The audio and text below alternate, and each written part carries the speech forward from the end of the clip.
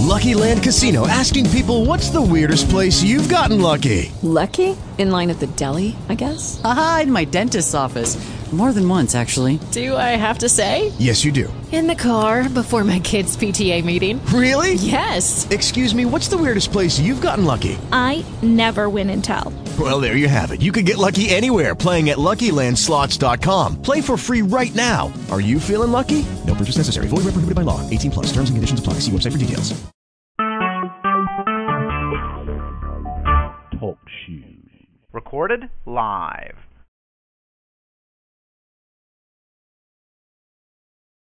We are compelled to know the Bible because outside of it there is no hope. Well, I guess I'll go home.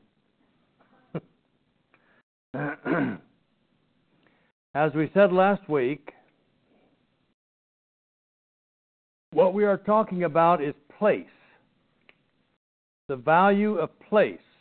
Judas was in his own place, and rather than changing his place, he went back to his own place when he denied Christ.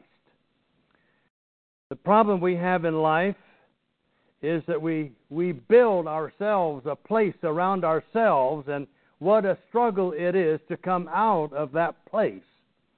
But I want to establish the value of place because it's the key to the Scripture, and there are, as we discussed last week, prepositions that explain to us the value of place. Like in Him. That means that there is a position in Christ. And we take that position in Him.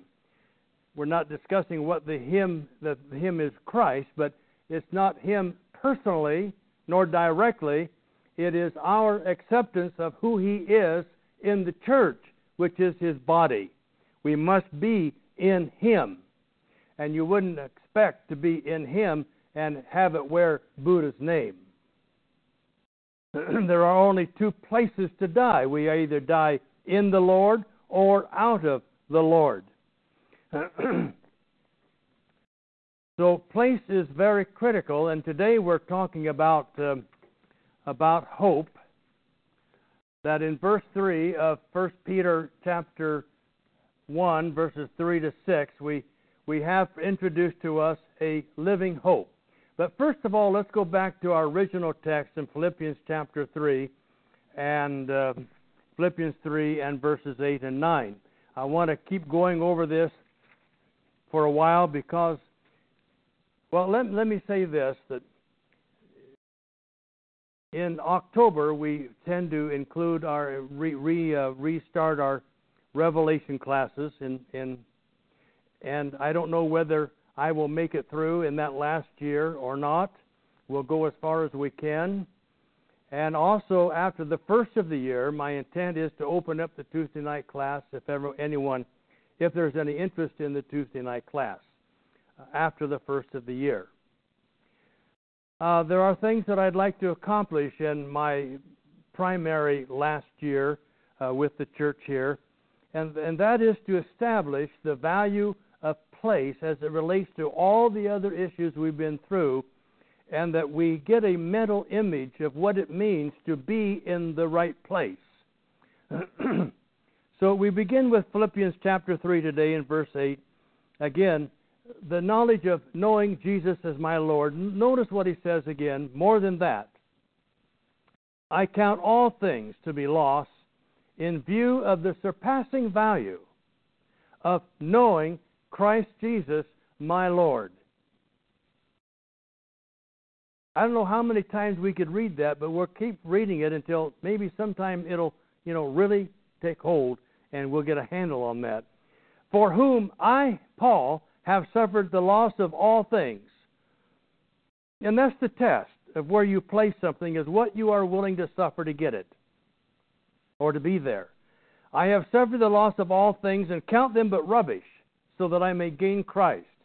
What are you willing to count as rubbish in order to gain Christ and to be positioned in Him? And that is what verse 9 then introduces to us, that value of place.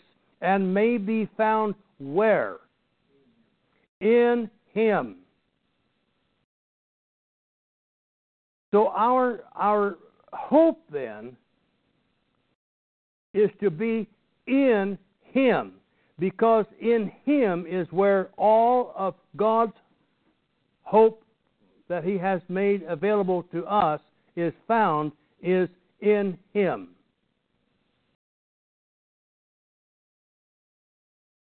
It is a place to be entered. And what a place it is, because we're going to be discovering from 1 Peter chapter 1 in just a few moments some of the places, some of the things that are involved in this place. It's like a house. And you have a house, and you have all of the commodities in that house. You have a refrigerator and all the provisions in the refrigerator, and you have all the things needed for life in that house. And so the body of Christ, which is His church, we find all of God's provisions found there. That's why Satan has gone to so much work to pervert it.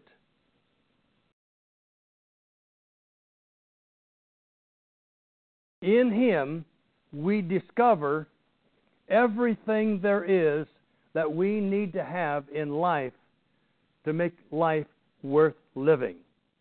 And there is one difference between an obedient Christian and an unbeliever, and that one thing is hope. It may not be the only difference, but it is the distinguishing difference, is that Christians have hope. Let's go back to 1 Peter chapter 3. I didn't give any heads up to Alex on this today, but in 1 Peter chapter 3, the one thing that distinguishes us from anyone else, particularly those who are not believers and obedient believers, is that everybody has to die. You notice that? Everybody has to die. It is appointed unto man once to die, and then the judgment. Then we face God. Everybody has to go through that. Everybody will have to face God. But the one thing that distinguishes the obedient Christian from an unbeliever is hope. And that ought to be the one thing that stands out in our life, is our hope. Look at 1 Peter chapter 3 and verse 15. Sanctify Christ as Lord in your heart. You're in Him. Now then sanctify, or you separate, you get things clear as to who Christ is, always being ready to make a defense to everyone who asks you to give an account for the hope that is among you. And it should be among you. In is singular, it's dative, you is plural, it's a corporate pronoun. And so the hope that is among you, the Christians who make up that group need to be able to give an account for the hope of that group that you are a participant in. And do it with gentleness and with reverence. So the one thing that stands out, that people are going to see, and that people are going to want to ask about, because they are intrigued by something you have that they don't have, and that is that you have hope, and you look forward to that hope. Really? I'm wondering if the world really sees the hope that we have as Christians. Is it really expressed by our lives? So that they will ever come to the point where they ask us about, what is it that makes you tick? That word hope is found in the Bible 150 times. Now you can go there and count it, and you may find 151. But it's found 150 times in the Bible, and sometimes it speaks of patient hope. Sometimes it speaks of restful hope. Sometimes it speaks of good hope, better hope, vain hope. Vain hope. hope that really isn't going anywhere. Unrealized hope. Hope that you may possess that can never be reached.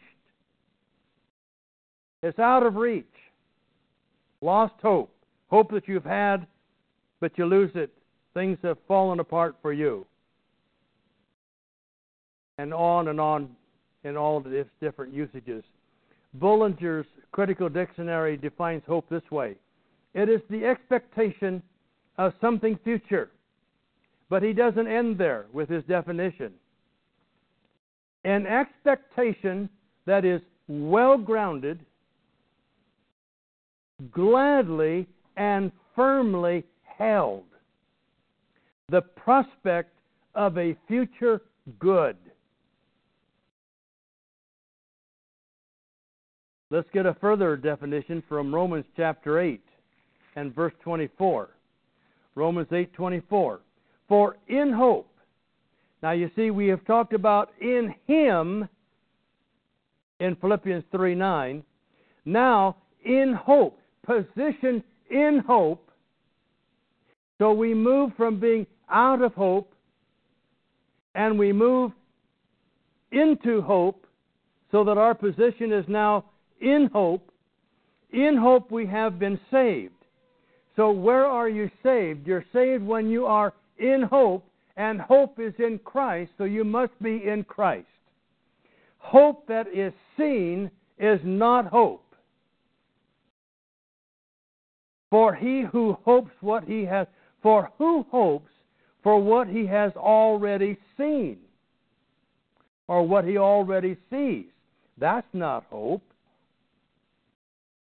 But if we hope for what we do not see, with perseverance we wait eagerly for it. So hope is premised on faith. Faith is believing what God has said about things that you cannot see. And when we believe in what God has said about things that we cannot see, now we have a development of faith, and our hope is premised on that faith about what God has said that we cannot see. I think in Proverbs 13 and verse 12 we have one of the saddest scriptures about hope. The first part of that verse says, hope deferred makes the heart sick. You know, the kid, you promise a kid something, he looks forward to it. I remember one time I had promised my son that we were going to do something. I don't remember what that something was. And the day came when we had a day off and we were going to do whatever it was we had planned to do. And we were in the living room on the Columbia River Gorge. And we were playing football catch in the living room. Mamas, that's a no-no, in the house. And I kept throwing the football harder at him, and he kept catching it. Finally, I thought, I'm going to really throw it hard this time. And it hit him right on the end of the finger. Popped it out of joint. Well, we had to take him to the hospital and get that finger. You know, they put a shot into it so they could stretch it out and put it back into joint again. It was either a thumb, maybe it was a thumb, I don't remember for sure. But it crushed the day. All that we had planned for in our travel, whatever it was, had been deferred by an accident. Hope deferred makes the heart sick. Don't promise things that you cannot follow through on and carry out with. Hope deferred makes the heart sick. And now in 1 Peter chapter 1, in 1 Peter chapter 1 and verse 3, he talks about the idea of a living hope. A lively, lively, lively hope. A hope that has life versus a sickly or even merely a patient, resting hope. But a hope that has life in it, that generates life.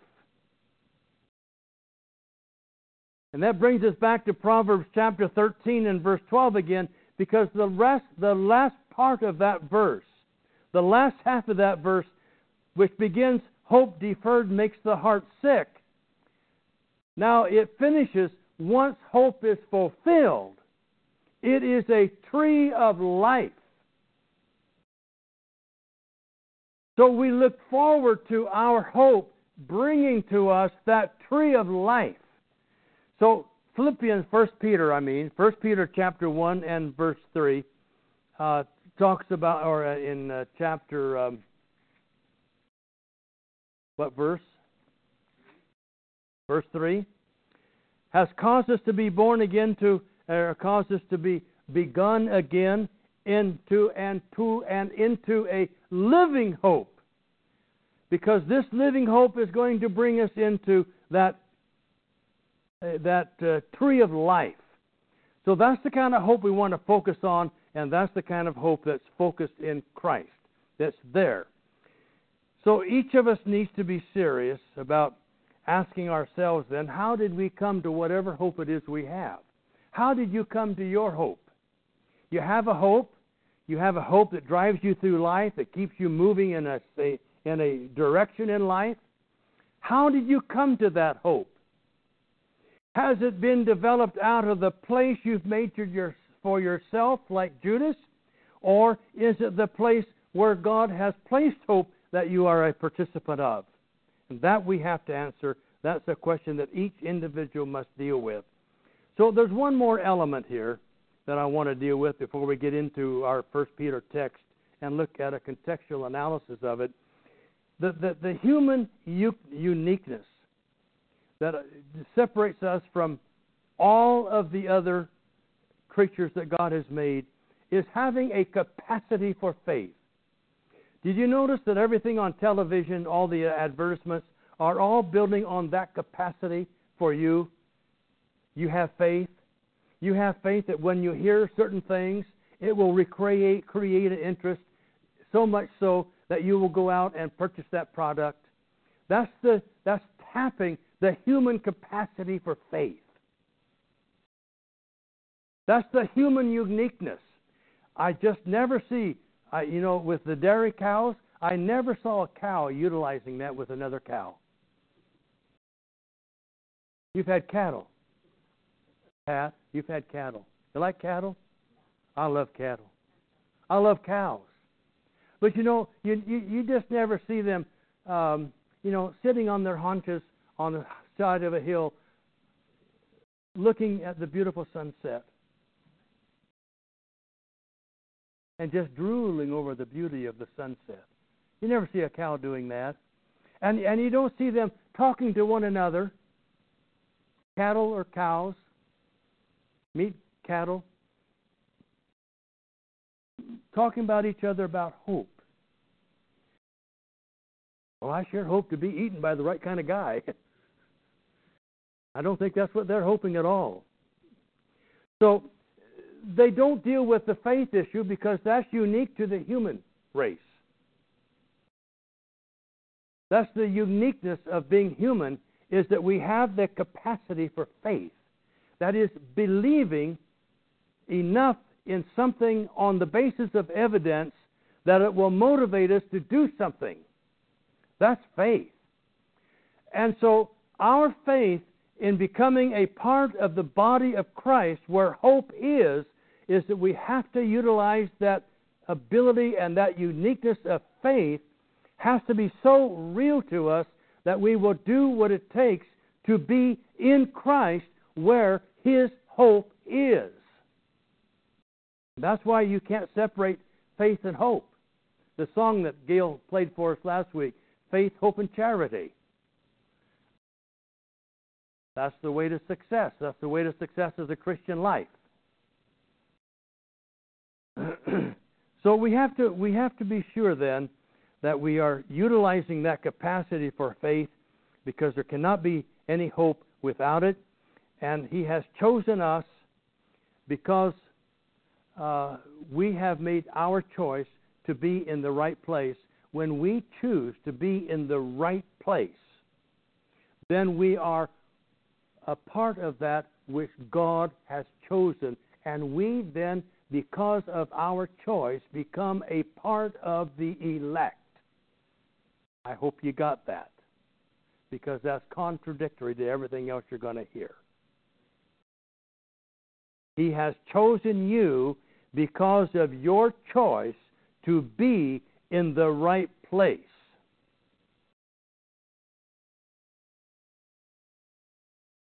So our choice is to be where God has chosen, and that statement that I've used very often is that we participate in the destiny of that to which we belong. Every place has a destiny. And if it's God's place, its destiny is with Him. If it did not begin with God, its destiny is destruction. Now let's go to 1 Peter chapter 1. Here are some contextual points of this chapter. Don't know how far we'll be able to go today. I'm going to be using the, I don't know whether Alex can find this or not, but do you have Young's literal available to us? We're going to look at verses 1 to 3, maybe verse 4, maybe verse 5, depending on how far we go. We're going to quit on time. We're going to quit in about 3 minutes because Abner has to go. Well, I won't tell you what he's going to do. It's something else. I'm just kidding. So in 1 Peter chapter 1, we're going to look at something here because this is introducing the living hope of which we must be a part of, and we have to enter into it. You see, we're trying to establish why subjectivism of Christendom is in error, and that faith is what's real. And if it's real, then that's what we want to be a part of. But we have to understand it by faith, by what God has said, not by what we can see or visualize. So in 1 Peter chapter 1 and verses 1 to 3, Peter, an apostle of Jesus Christ, to the chosen sojourners, or the elect. And by the way, that's an adjective. Choice here, or the word elect, if you have the regular translation, they don't have that word. They put it in later, because when they put it in 2 verses later, it looks like it is what God does. Here is they are chosen because they're unique from those who didn't obey the gospel. Peter, an apostle of Jesus Christ, to the choice sojourners of the dispersion of Pontus, Galatia, Cappadocia, Asia, and Bithynia. Now, according to the foreknowledge of God the Father.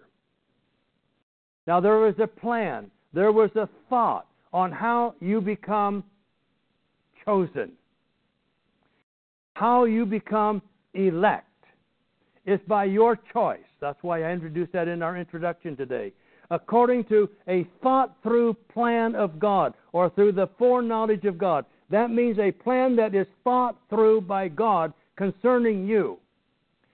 And it means that you must be, in the rest of that verse, in the sanctification of spirit. There's no article there. If he has that up there, that article should be removed. There's no article there in the Greek at all. It should just read in sanctification of, or into spirit. So here, or spirit, into obedience and the sprinkling of the blood of Jesus Christ. So when those who become chosen are those who become sanctified in their spirit into, and the process then changes our state into obedience and the sprinkling of the blood of Jesus Christ.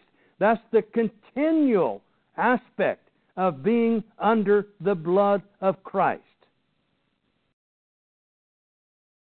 Grace to you and peace be multiplied. So we have in verse 2 that God has a plan. The plan that is when people are sanctified in spirit, their spirit, God's spirit doesn't need to be sanctified. He's talking about in the spirit that needs to be sanctified, that's your spirit. When your spirit is sanctified, God has a plan that when that takes place and you set your spirit aside toward God, you move into obedience. And that's the evidence that you have been sanctified in spirit. You move into a mindset of being obedient and into the sprinkling of the blood of Jesus Christ. The continual forgiveness of sin is made available to you. Blessed in verse 3. Then, spoken well, speak well of God and the God and the Father of our Lord Jesus Christ, who according to the abundance of His kindness did beget us again, or gave us a new beginning. And this is the word we're after in all of that discussion. He gave us a new beginning where? Into a living hope, or as Young says, into, or to a living hope. The word is really into a living hope. We have moved into a living hope. It means a change of state from no hope, or a dead hope, or a failing hope, into a hope that is alive and well. Into a living hope. We can only acquire that when we have sanctified our spirit, made our spirit dedicated to doing the right thing, to and into obedience and the sprinkling of the blood of Jesus Christ. Then and only then can we be transferred into a living hope, moving into Christ, the living hope that is found only in Him. And what is the process in the rest of that verse? Through the rising again of Jesus Christ out of the dead. So the evidence that there is a living hope and that we can become a participant of it is that Jesus Christ rose out of the dead. We're going to close with that. You dwell on that. Think on those things. We're going to sing our closing hymn today, if we have one. Do we have one? We do. Lucky Land Casino, asking people, what's the weirdest place you've gotten lucky? Lucky? In line at the deli, I guess? Aha, in my dentist's office. More than once, actually. Do I have to say? Yes, you do. In the car before my kids' PTA meeting. Really? Yes. Excuse me, what's the weirdest place you've gotten lucky? I never win and tell. Well, there you have it. You can get lucky anywhere, playing at LuckyLandSlots.com. Play for free right now. Are you feeling lucky? No purchase necessary. Void where prohibited by law. 18+. Terms and conditions apply. See website for details.